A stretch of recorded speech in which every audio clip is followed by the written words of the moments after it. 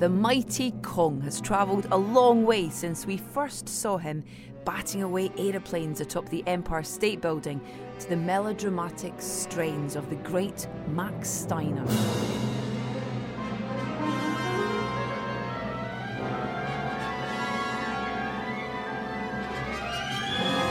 CGI now rules when it comes to monster movies, in the way Marcel Delgado's model of the giant ape did back in 1933. But some things in cinema never change, including the way music is used to set an identifiable tone for narrative.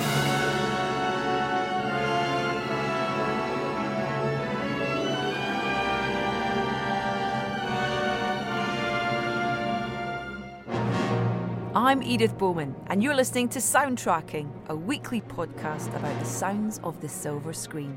In the case of Kong, Skull Island, young American director Jordan Vogt-Roberts has sought to introduce the familiar sonic stylings of the Vietnam War to the traditional thrills and spills of the matinee creature feature.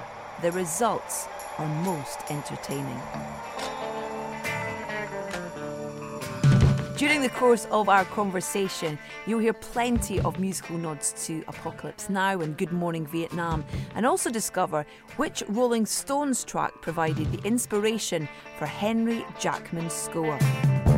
We'll also reflect upon Jordan's previous film, The Kings of Summer, with extracts from composer Ryan Miller's experimental soundscape underlaying the discussion. But we begin on Skull Island, where soldiers go about their business to the pounding beats of Creedence Clearwater Revival and Black Sabbath.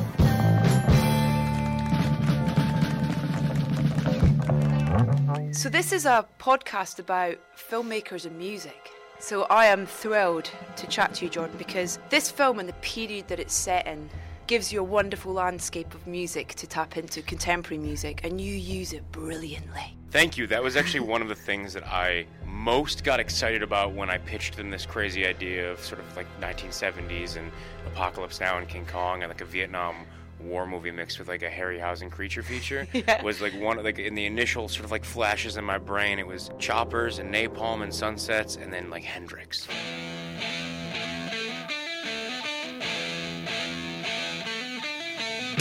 I don't ever really need to see another Vietnam War movie that has the Stones or something playing, but fundamentally there was something so fresh to me about saying, I've never seen a monster movie that gets to play with that soundtrack. And so that was one of the core things that really just completely made me fall in love with this idea.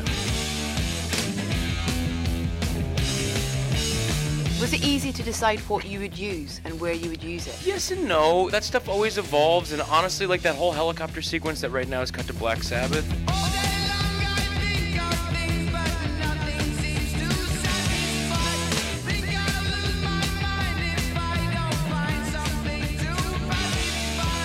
For the longest time in the previs, that was cut to Are You Experienced by Hendrix. One of my editors just loved it because there's such a weird, warped sound at the beginning. It was just incredible for a cutting pattern.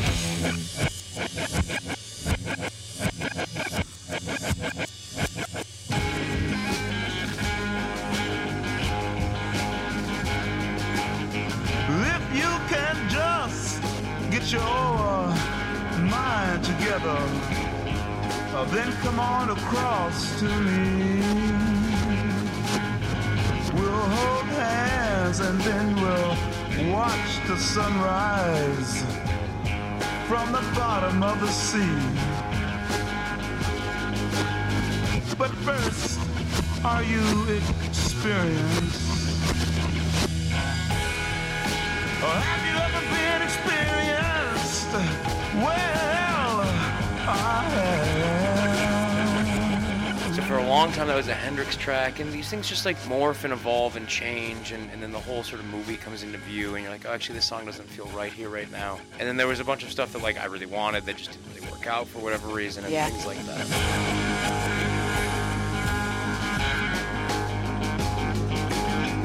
There's some really subtle moments as well, and I love that music's written into the narrative. So you see the record player and these guys who have spent years in Vietnam and just want to get home, and this music being the connection, I guess, to their real lives. You got some big hitters in there, Bowie and stuff.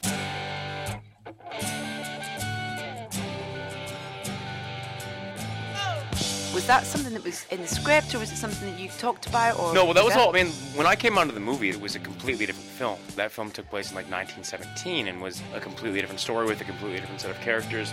So with me falling in love with this idea of saying, God, I can use all this incredible music, there's the possibility that this music could be coming from within the movie. And also, you gotta understand, I come from indies where you can't afford a track that you want, you know? Yeah. If you get lucky, you have to like recreate something, you have to like make that work. So where were the spiders while the fly tried to break our bones? Well, just the beer like to guide us. So we bitched about his fans and should with crutches we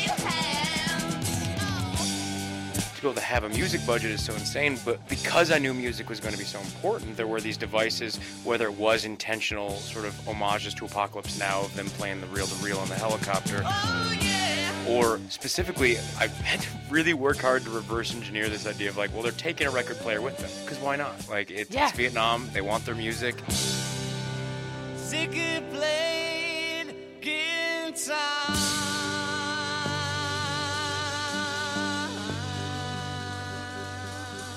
But the reason I wanted the record player with them was not just because the people of that era and soldiers in that war so intensely identified with the music of the time, but I was really obsessed with the idea that there could be sequences that have the actual music playing. I see the bad moon rising. I see trouble on the way. I see earthquakes and lightning. I see bad times today. Don't go around tonight, or it's bound to take your life. There's a bad moon on the right. But, you know, like in film, like, no one ever uses this term, even when I was in film school. I think it's so funny that they were like, well, there's like diegetic versus non-diegetic, which is like a term that just means like, is it coming from in the movie or is it coming from out of the movie? Yeah. And even when they were teaching us that term, they were like, you know, no one ever uses this, so don't ever say that out loud. You'll sound like an idiot. I was like, okay. Well, don't go around tonight, but it's bound to take your life. There's a bad moon on the right. Don't go around tonight, but it's bound to take your life. There's a bad moon on the right.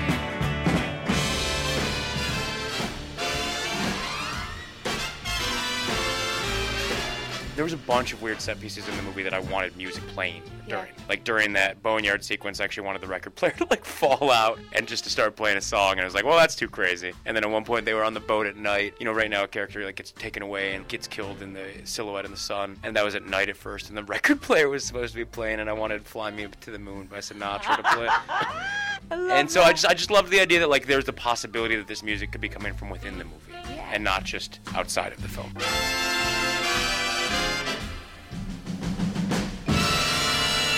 Fly me to the moon, let me play among the stars, let me see what spring is like on Jupiter and Mars. In other words, please be true. In other words,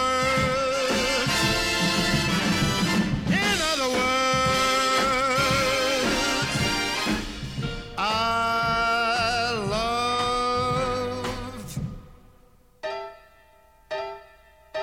you.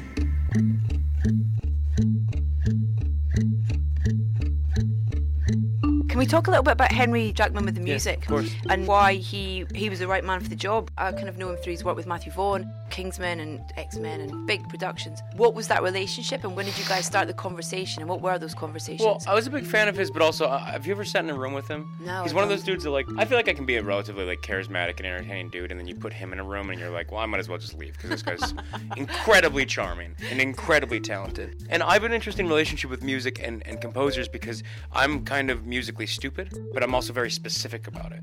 Music, to me, is very cathartic because I can't so intricately explain insane measures and bars and things like that as I can things in film, but I can tell you what I feel. And so, I needed someone who was going to be down to sort of experiment, because like Kings of Summer was a super difficult process of saying, I kind of want the soundtrack to be like a weird mix of a throwback score that has a theme, and then also I want it to have like this 8-bit video game element to it.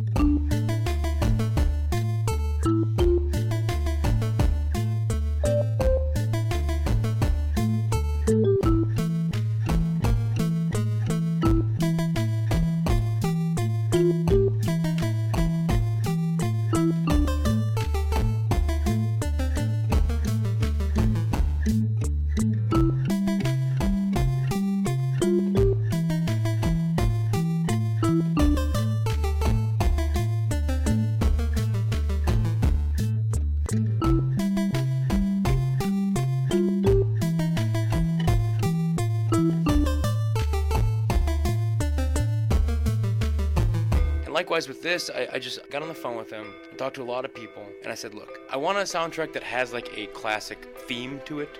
Like I miss themes that you can hum.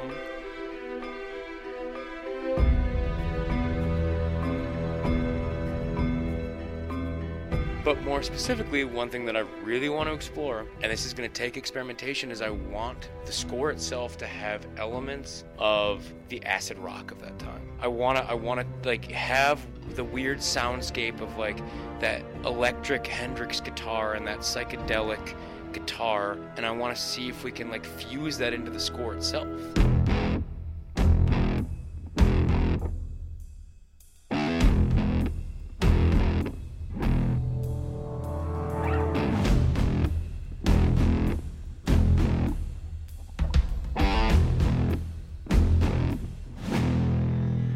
And he was just the guy who was most excited about that idea. It was like, yeah, that's crazy. That's a crazy idea. Let's figure it out. Yeah. And that would have been a really easy thing to say yes to, and then slowly abandon over time. And he's just amazing like that, where, I mean, his work on the score itself was incredible, but then to really, like, go and figure out what that meant, to fuse that, like, psychedelic soundscape and the sounds of the era, and they're specifically kind of associated with, like, Packard, Sam Jackson and his men. Like, that's one of the elements of the score that I'm actually most proud of.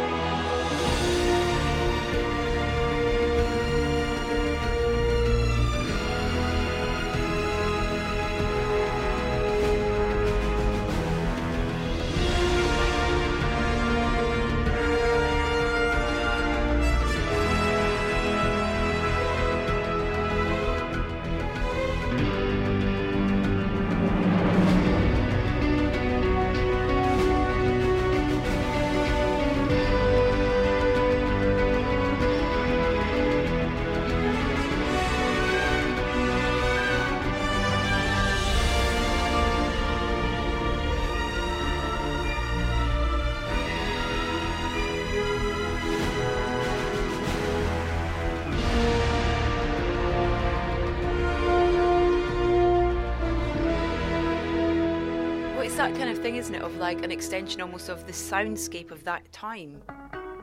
Honestly, the notes that were almost most influential to me that I gave him, and I was like, oh, we gotta figure this out. It's the first couple notes or bars of Gimme Shelter.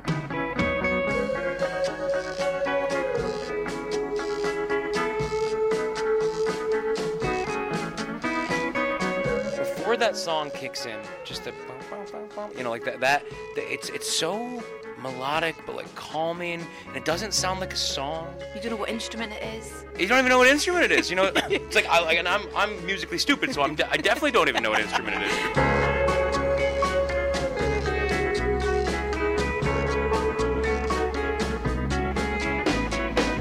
But yeah, it's this weird thing, and it doesn't sound like a song, and it doesn't sound like a score that helped us like solidify the time period. Because once you get to the island, it is a little bit timeless. Like you're losing all of your sort of visual cues to some degree of it being the 70s. Yeah. So it was an additional element to help ground that, to say, hey, we're still in the 70s. But yeah, then it also doesn't feel like score. It's this mood and it's this tone that's just taking you.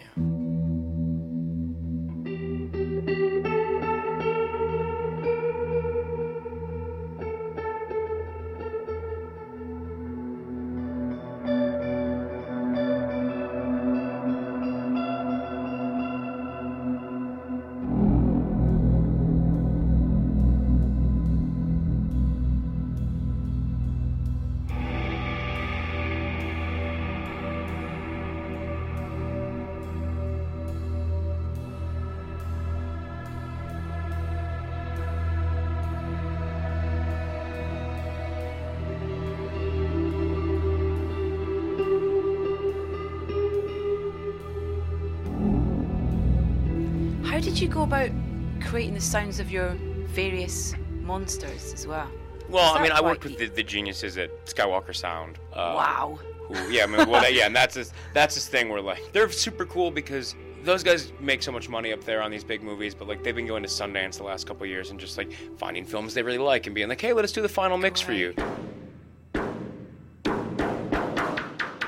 So they did that for Kings of Summer. When we were doing Kings of Summer and we were like doing the final sweetening and putting all these weird forest sounds and whatever, I was like, can we steal like the bird sounds from Endor or like Dagobah and put them in? And they're like, yeah, we've got that library. So they just have access to all that stuff.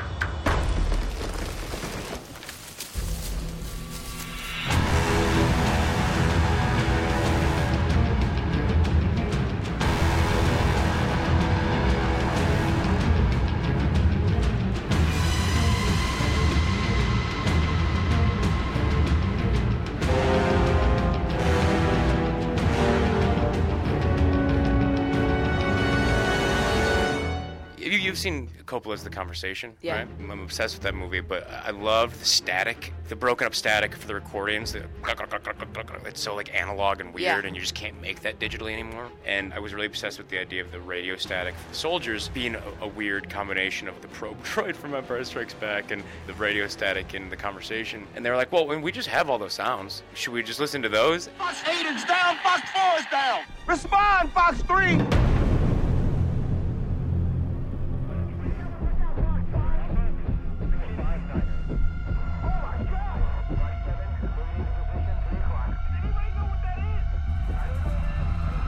Is that a monkey? What the hell is that? Somebody talk to me, man. Turn right heading 250. Contact Fox leader to Fox group. On the perimeter. Ready gun in position. Kill that thing. Fox leader to Fox group. Fire and kill! You know, also with the Skywalker guys, the way I give notes like that is like, well, I don't want the Skullcrawler to sound like something that you've seen before, so can it sound like a dying rabbit? And I'll just like give a dumb note like that, and they'll look at me and be like, what the fuck is he talking about? and then they'll come back to me with something amazing. And for me, working with those guys is such a dream, because you do have to make these like unique creature sounds, but it's so hard to make something that feels fresh. We've now seen so many creatures, it's like you can so clearly identify the sound the predator makes. You know, like the clicks. You can so clearly identify the sounds of so many creatures, but there's so much of it now that it's so hard for these things to feel unique. And so it was such a great and weird challenge to be able to go to them and say, like, oh, we need these things to sound different and weird. Sometimes you can only push that so far, but it was amazing.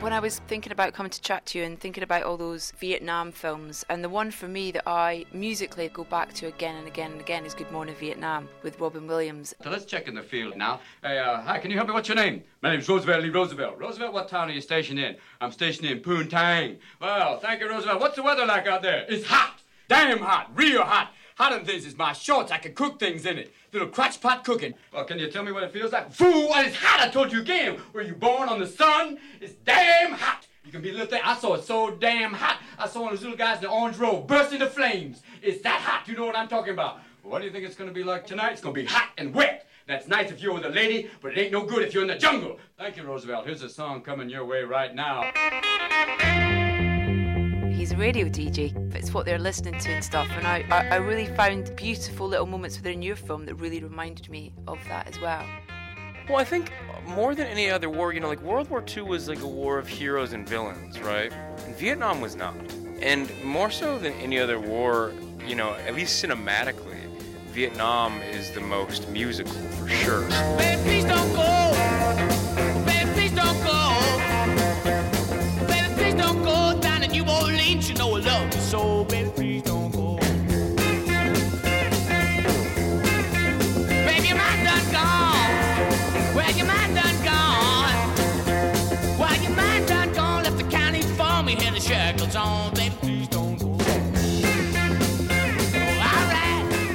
that is because of the music that was made in that era, but then part of it is just also what filmmaking was at that time and how explosive film itself was at that time. So whether or not it truly was like the most musical war, I think that's how people certainly perceive it. I'm sure music's a huge part of things happening today. Yeah. But, you know, you don't think about like World War II.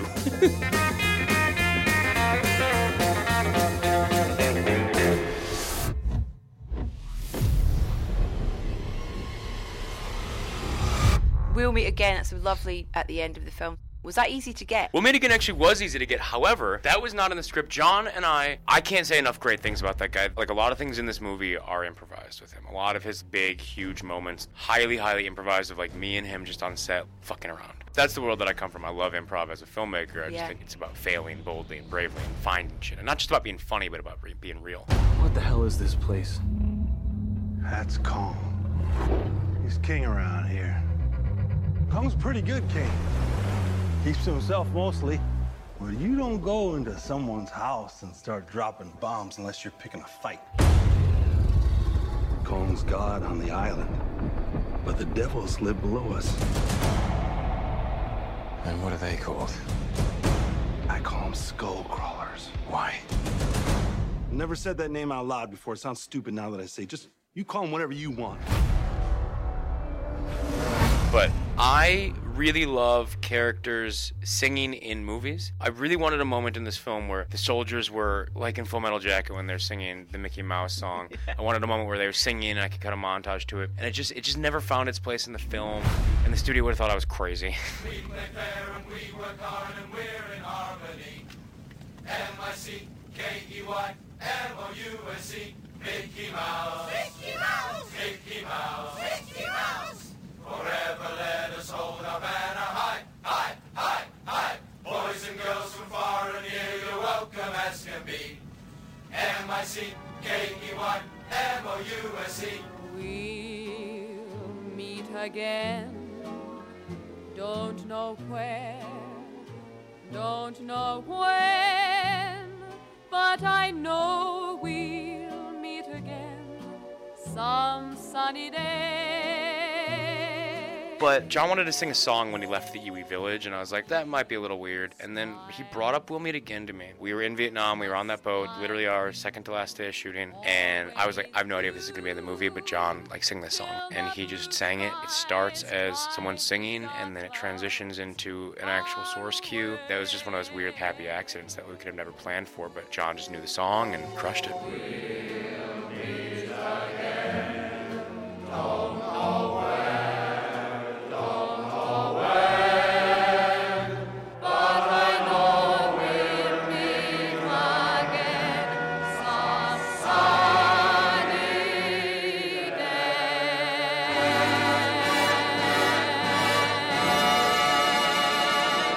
That's really lovely because the film has a great tone to it as well, and I love how you're talking about the music complementing that tone that you've created as well. First of all, I think for the rest of my life as a filmmaker, I'm probably going to always get the notes of like, you have too many needle drops and it's too montagey.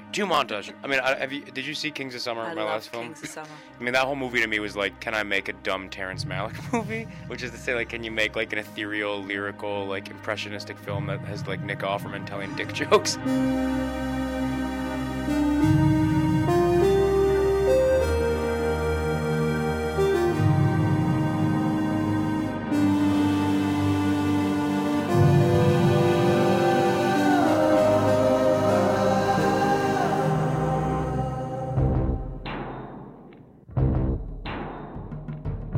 So there's a lot of needle drops in there, and there's a lot of montage, and there's a lot of the same things in this film. And if you've seen Kings of Summer, like tonally, actually, these movies in a weird way are sort of similar in the sense like I love absurdity and I love shit that doesn't belong in scenes. Both those movies start as sort of different films, and then as they go on, they kind of unravel into something else.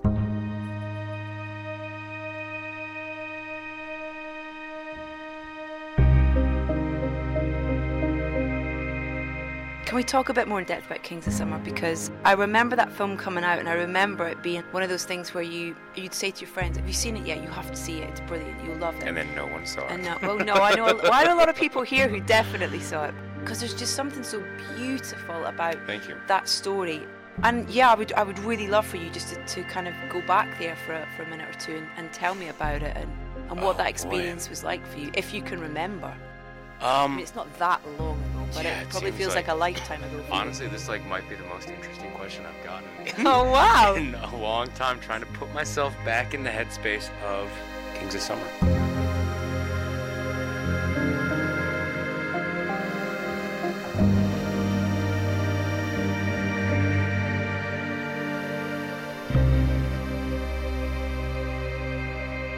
That was a really special experience. I had been out in Hollywood for a long time trying to make a movie. I was not one of those directors who made something, became super hot, and then people wanted to give movies to it. I've been making shorts forever. I'd been making all sorts of stuff, and it was such a battle to slowly claw my way up. No one wanted to give me a movie, and honestly, I was getting to the point where I was like, I guess I'm either going to quit or I'm going to just go make my own movie or something. And a script came to me. Actually, several people had sent me the script and I never read it. Very good friends of mine. They were like, you would love this movie. And then it got sent to me and I read the script, and my honest response was sort of, okay, awesome, but why did you send the script to me? Because there's no way a director is not attached to this. It's too funny. It felt like I had wrote it and I did not. And Chris Galetta, the writer, and I, somehow him and I are just very simpatico souls with a very similar sense of humor and point of view.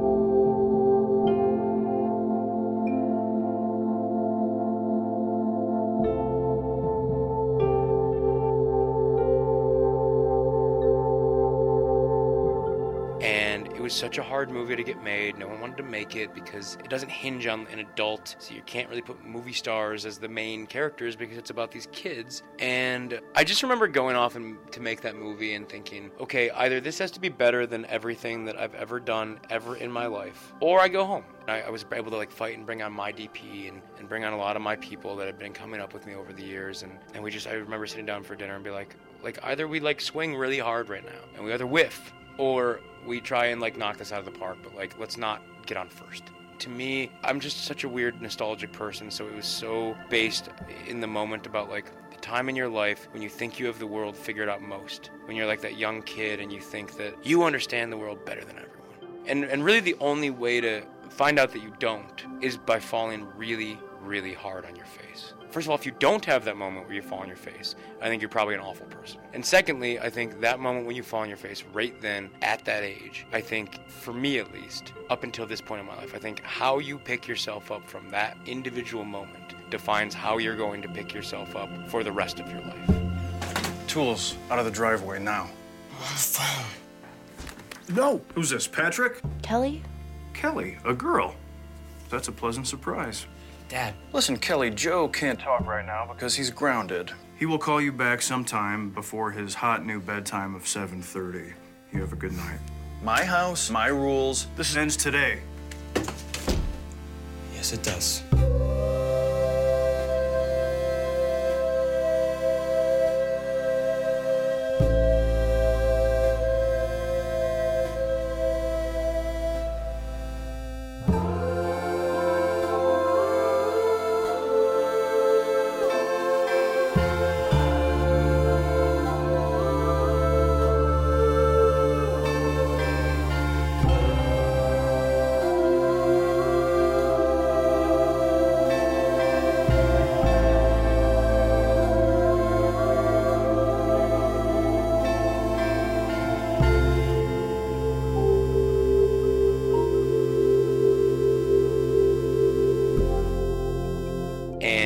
I was obsessed with that idea, and I was obsessed with this idea of making something that was really beautiful, but also laugh out loud funny.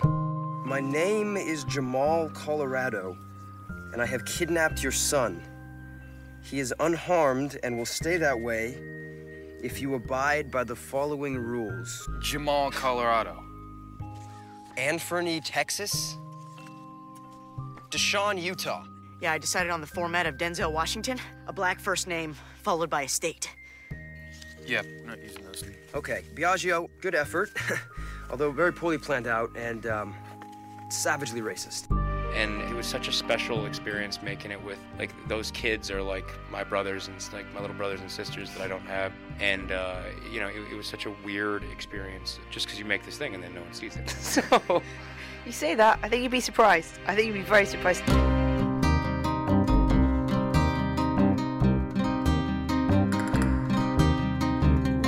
Listen, I've got 2 boys. They're 8 and 4, and I can't wait to show them this film because I almost think it'll be a moment for them, especially my 8-year-old Rudy. There's so many elements of his character I see in this film. It's really interesting because it's a tough movie to tell someone like really what the age of it is. Yeah. You know, like to me, I view it as a movie for like 25 and up, whereas there's a lot of like teens that will travel to Ohio to find the pipe the kids were banging on, or like get tattoos from it, or things like that. And it's interesting how these things have different meaning for people.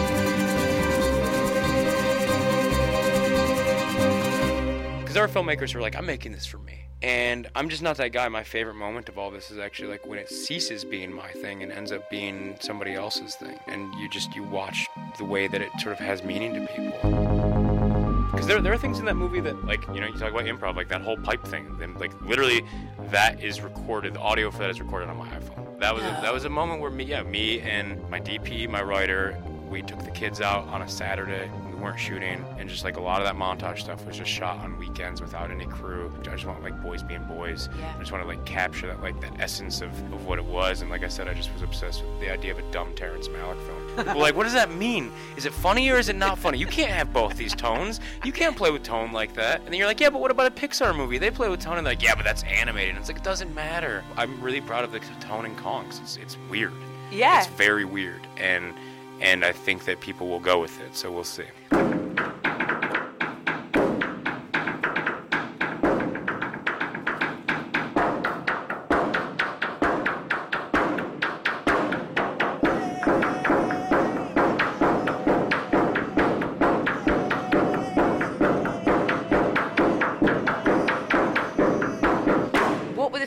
That you remember watching that had that tone, that have made a lasting impression on you? Well, almost look at any movie from the 70s or 80s, and I promise you most of those movies have at least one scene they're like, oh, that is way different than the rest of the movie. But to me, one of the big ones was Annie Hall.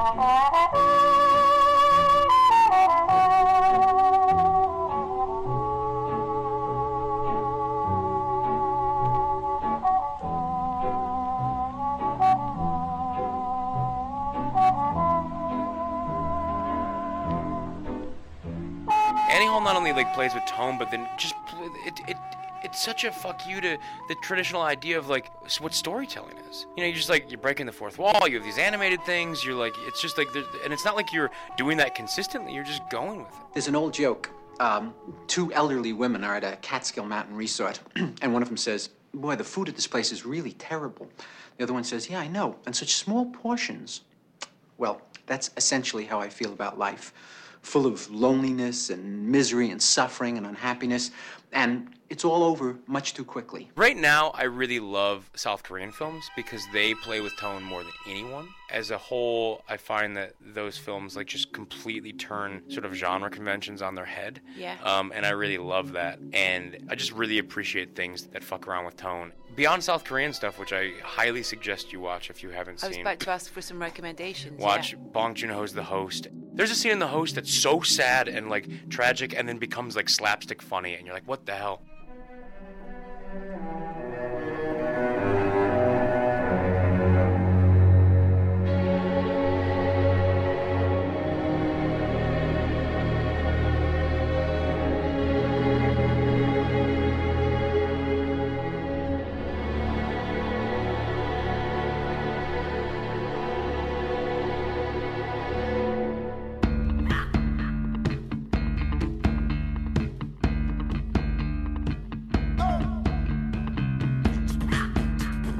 The Good, the Bad, and the Weird by Kim Ji-woon is such a reinvention. It's like a Korean spaghetti western.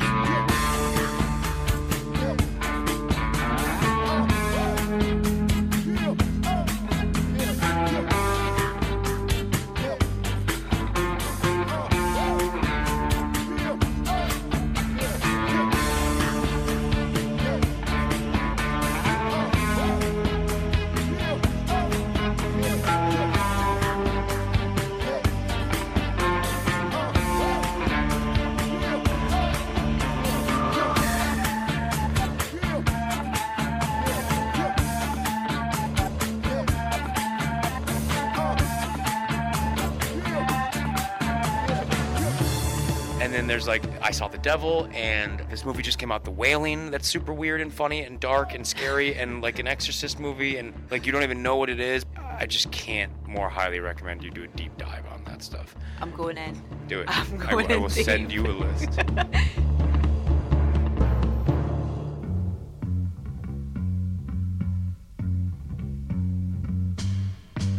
Listen, it's an absolute pleasure to meet you and to chat to you, and congratulations on Kong Skull Island. It is a real journey, and like you say, it's weird, which is brilliant, and I love it. Bring us more weird stuff. I will try to bring you many weird things. Thank you. This is the best conversation I've had in not just like on press, but like in a long time. So thank you. Thank you so much. This is really wonderful. Pleasure.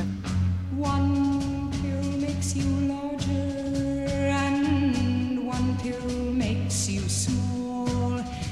And the ones that mother gives you don't do anything at all. Go ask Alice when she's 10 feet tall. And if you go chasing rabbits and you know you're going to fall, tell 'em a hookah smoking caterpillar has given you the call. Call Alice when she was just small.